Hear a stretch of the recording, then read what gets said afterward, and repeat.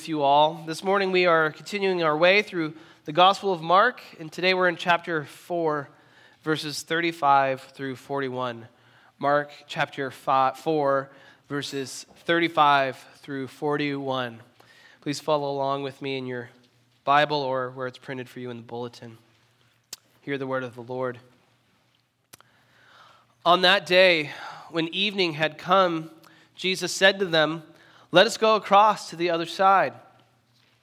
And leaving the crowd, they took him with them in the boat, just as he was, and other boats were with him. And a great windstorm arose, and the waves were breaking into the boat, so that the boat was already filling. But he was in the stern, asleep on the cushion. And they woke him and said to him, "Teacher, do you not care that we are perishing?" And he awoke and rebuked the wind and said to the sea, "Peace, be still." And the wind ceased, and there was a great calm. He said to them, "Why are you so afraid? Have you still no faith?" And they were filled with great fear and said to one another, "Who then is this, that even the wind and the sea obey him?" The grass withers and the flower fades, but the word of our God will stand forever. Let's pray. Holy Father, you alone know our hearts, and you know what each of us brings into the room this morning. You know the storms that threaten to break us and of which we are afraid. By the power of your Spirit, Lord, I pray that you would use your word now to show us your power and your glory and the abiding goodness of your Son for our comfort and our conviction and our strength, that we might better worship you.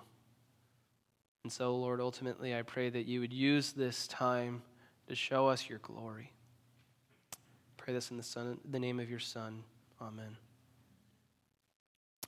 Well, let me say right off the bat that one thing I am not going to say from this passage is that God will still your storm if you just ask him. That God will remove the difficult things from your life if you only ask more earnestly. For one, that is far from the point that this passage is making. And second, many of you know that that is not true, and would feel rightly insulted by that sentiment. Because you've been in a storm, or you are in a storm now, and you have called out to God to calm it, and he either has not or currently is not. While it's true that God may calm a storm when we ask him, the point of this passage is not to promise you that he will. So then what does it have to say to us? Well, I want to draw our attention to verses 40 through 41, which lay open how this all landed with the disciples, what they took away from it upon further reflection. In particular, I want you to notice the themes of fear and faith. After calming the storm, Jesus said to them, verse 40, "Why are you so afraid? Have you still no faith?" And they were filled with great fear and said to one another, "Who then is this, that even the wind and the sea obey him?" This is not a story about Jesus calming our storms. This is a story about fear and faith. About the disciples, their response after witnessing an act of God. About making a judgment about Jesus in real time as they see him do what only God can do. And in fact, the next two stories in Mark are also going to highlight these polar responses, fear or faith. When Jesus drives out a legion of demons from a man, some people are afraid and ask him to leave the town. Others who hear of it marvel. Or the woman with the discharge of blood comes with fear before Jesus, and he tells her, your faith has made you well. Or Jairus' daughter, the report comes that she has died, and Jesus says, do not fear, only believe. Fear or faith. Fear of our circumstances or even of Jesus himself and of a power that unsettles us because it defies what we know. Or faith that Jesus is God and that his power is a protective and saving one. Fear or faith. These are the responses put before us this morning. And so this morning, let's answer the question that the disciples ask. Who is this that even the wind and the sea obey him? Who is this? We'll answer it in 4 parts. He is man and God. 1. 2, he is powerful over evil. 3, he cares. And 4th, he is with us. He is man and God. He is powerful over evil. He cares. And he is with us. Let's look at our first point. Jesus is man and God. Before we get to the miracle itself, I want to draw our attention to the simple tactile details of the setup of the miracle. Skim the first 4 verses of our passage and notice the details that Mark finds worthwhile to note. Verse 35, he tells us that this happened at evening, on the same day that Jesus, or just after Jesus is teaching the parables that we've just been looking at. Verse 36, they set sail right away. Right as he finished his teaching, they left in that same boat. And the other boats were with him. So there was a group of boats on the sea. And verse 37 describes the details of the storm, that the waves were breaking into the boat. It's putting you right there in the action. And then verse 38, that he's sleeping in the stern. And then here, most seemingly innocuous detail, that he was asleep on the cushion. Why does Mark want us to know that Jesus was asleep on the cushion? Scrolls are expensive. Why waste ink on that? These details are here to underscore that this is history. This happened the way any true story happens, on a day, in a place, with real objects and people. This is not a myth. This is news report. A man was in a common fishing boat, sleeping like humans do, when he woke, and he rebuked the wind and the sea. He commanded the waters, as no human has ever done.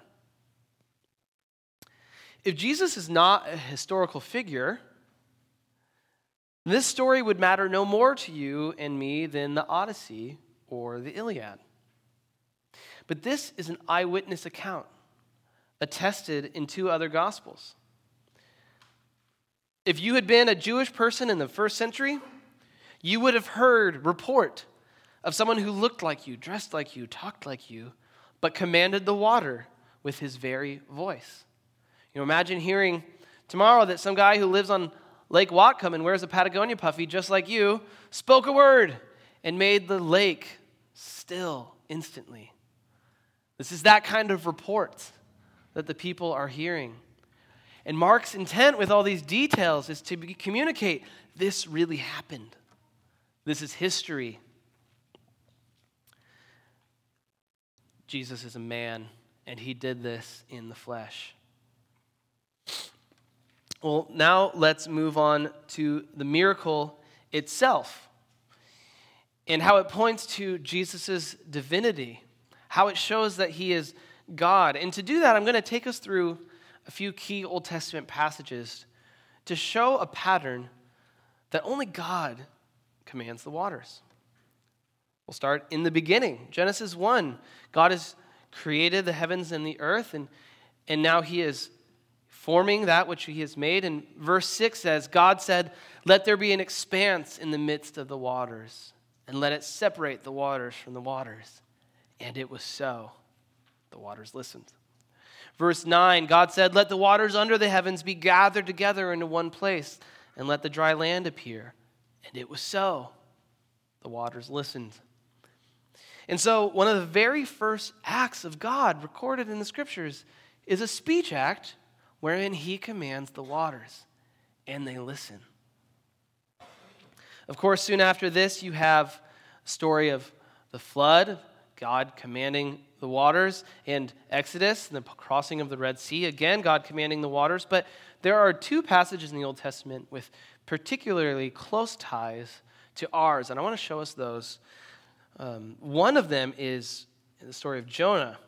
Jonah, you may know the story. He's a prophet, and God has called him to preach to Nineveh, and Jonah doesn't want to, and so he heads in the exact opposite direction on a ship.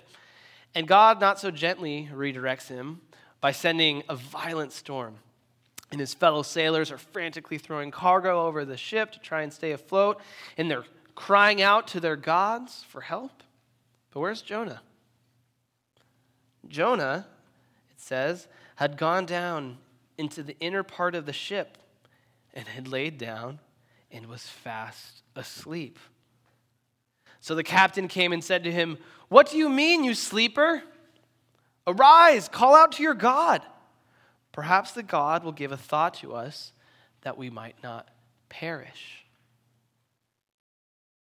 And eventually Jonah tells them how to make the storm cease, and it's to throw him overboard.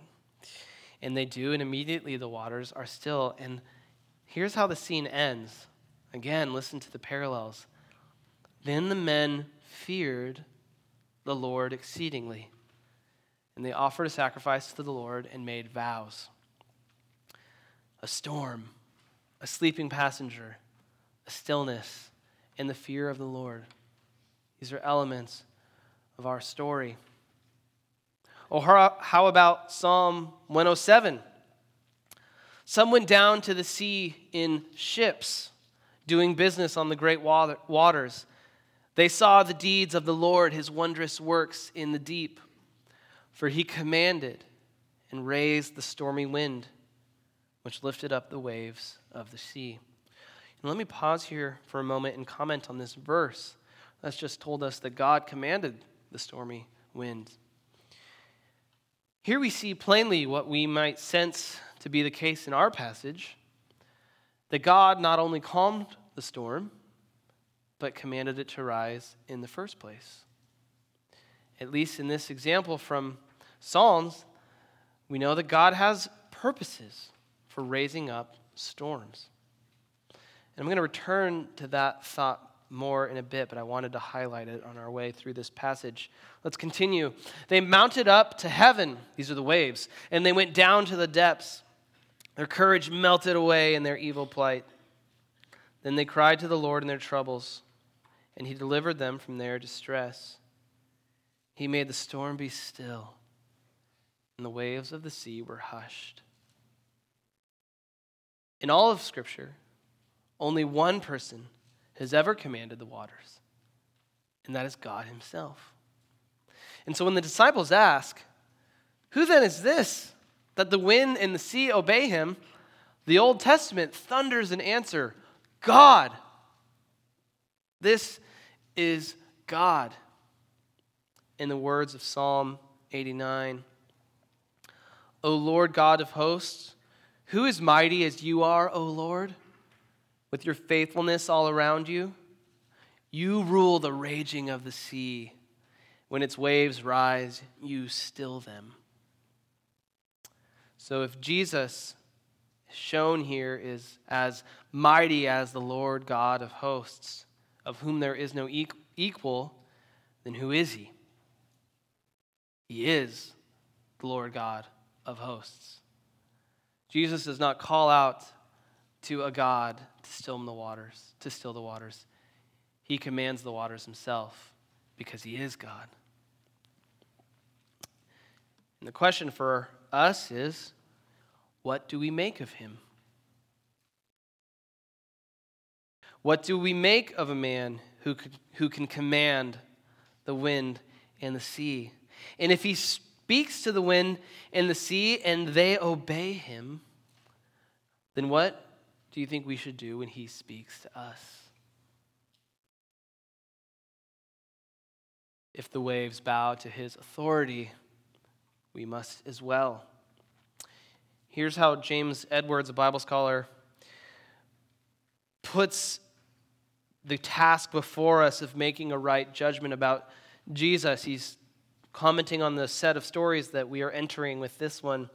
He says, the right judgment of Jesus cannot be made by following convention, for Jesus supersedes the powers of nature and demons and illness and death.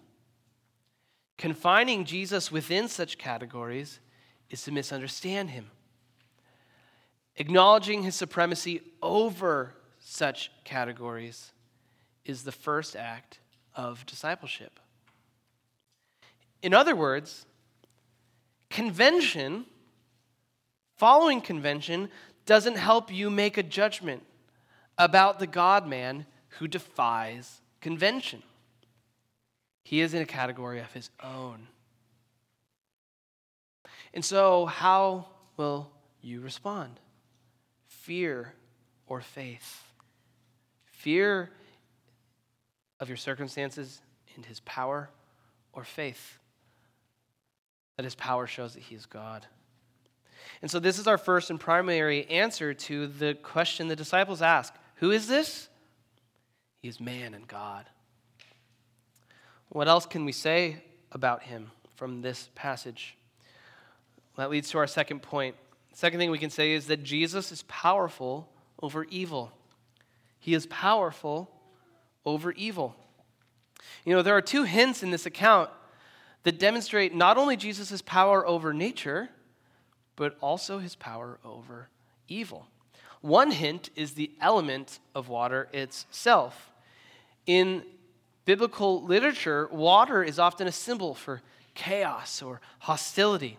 So, for example, in the creation story, God sets the waters in its place. He creates order so that life might exist on earth.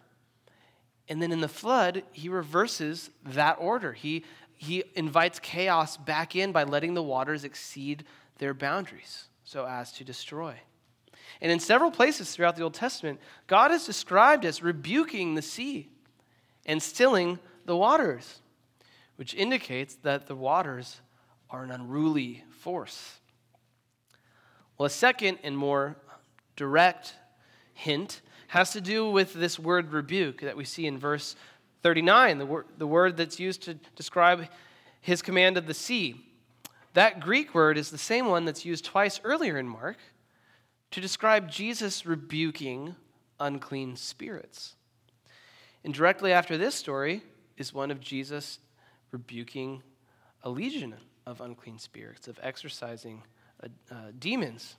And so both on a semantic or word level and a contextual level, we have strong hints that this miracle displays more than Jesus' power over nature, although it certainly does, but also his power over evil. He has control over it. And this may invite in you a fairly common rebuttal against Christianity, which goes something like this. If God is all-powerful and he is good, then why does he allow evil? Why not restrain evil completely? And a full answer to that question is more than this sermon can offer, but actually my next point will begin to get at an answer to that. And so let's move to the third point this morning. So we've seen so far that Jesus is man and God, and he is powerful over evil. And now we see that Jesus cares. Jesus cares. In verse 38, we see the raw humanity of the disciples. You know, Mark, they don't look very good in this story.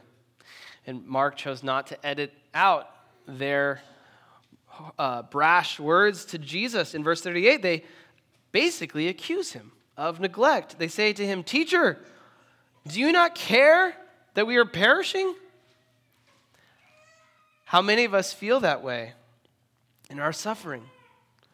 Or as we look out at the suffering of others, God, do you not care?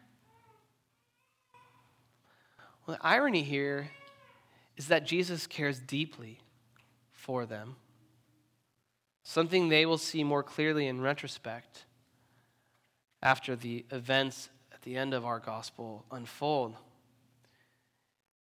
You've probably had the experience of reading a book or watching a movie a second or third time through and noticing on those second and third watches something earlier in the movie that hints towards what happens at the end.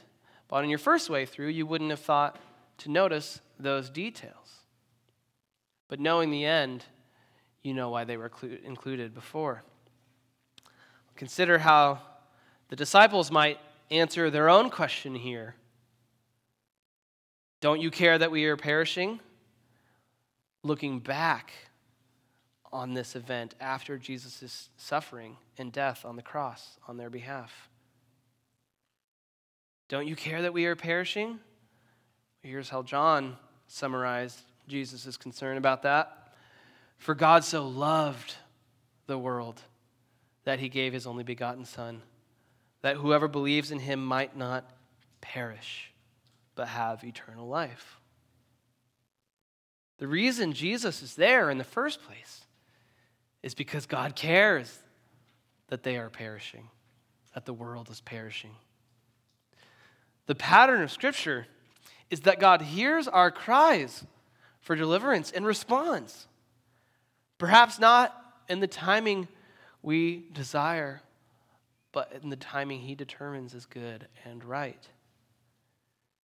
Jesus has a purpose for this storm, and it is to reveal his nature to his disciples and to work faith in them. In the heat of the moment, they don't want to drown, and Jesus doesn't care.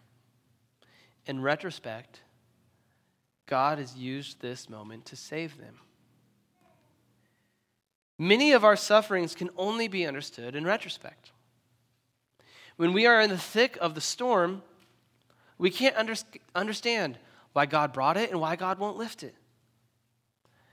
It reminds me of a song by Sarah Groves where she's describing depression, and she writes, "From this one place I can't see very far.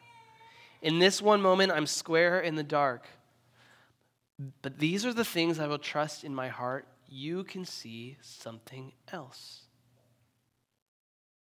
When we are beneath the clouds, we cannot see.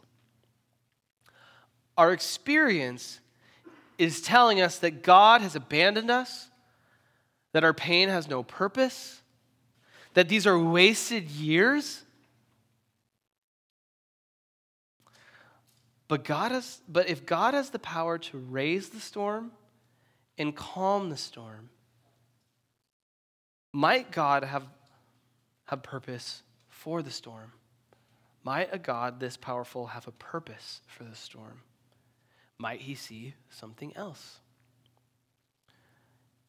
In the words of Pastor Tim Keller, if you have a God infinite and powerful enough for you to be angry at for allowing evil, then you must, at the same time, have a God infinite enough to have sufficient reasons for allowing that evil. And here we come to the crux of making peace with suffering. God's ways are higher than our ways. And he who did not spare his own Son, but gave him up for us all, gave him up to suffer.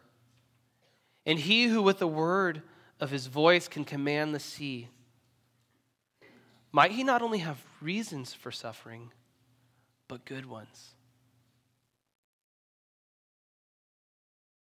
Perhaps one of those reasons is to give you something higher than safety to worship, something higher than comfort or something higher than the life you've imagined, or something higher than perfect relational peace. The disciples here moved from fear to fear. Fear for their life to fear of God. They have beheld God as he is. The beginnings of faith. God is taking them to the edge of their life to work faith in them. And so upon further reflection, we see that suffering is not a sign that God doesn't care, but in fact the opposite. That even and perhaps especially in suffering, he has a gift known only to the desperate. That God alone is mighty to save, and that God alone is enough. This is not something you come to embrace in times of peace.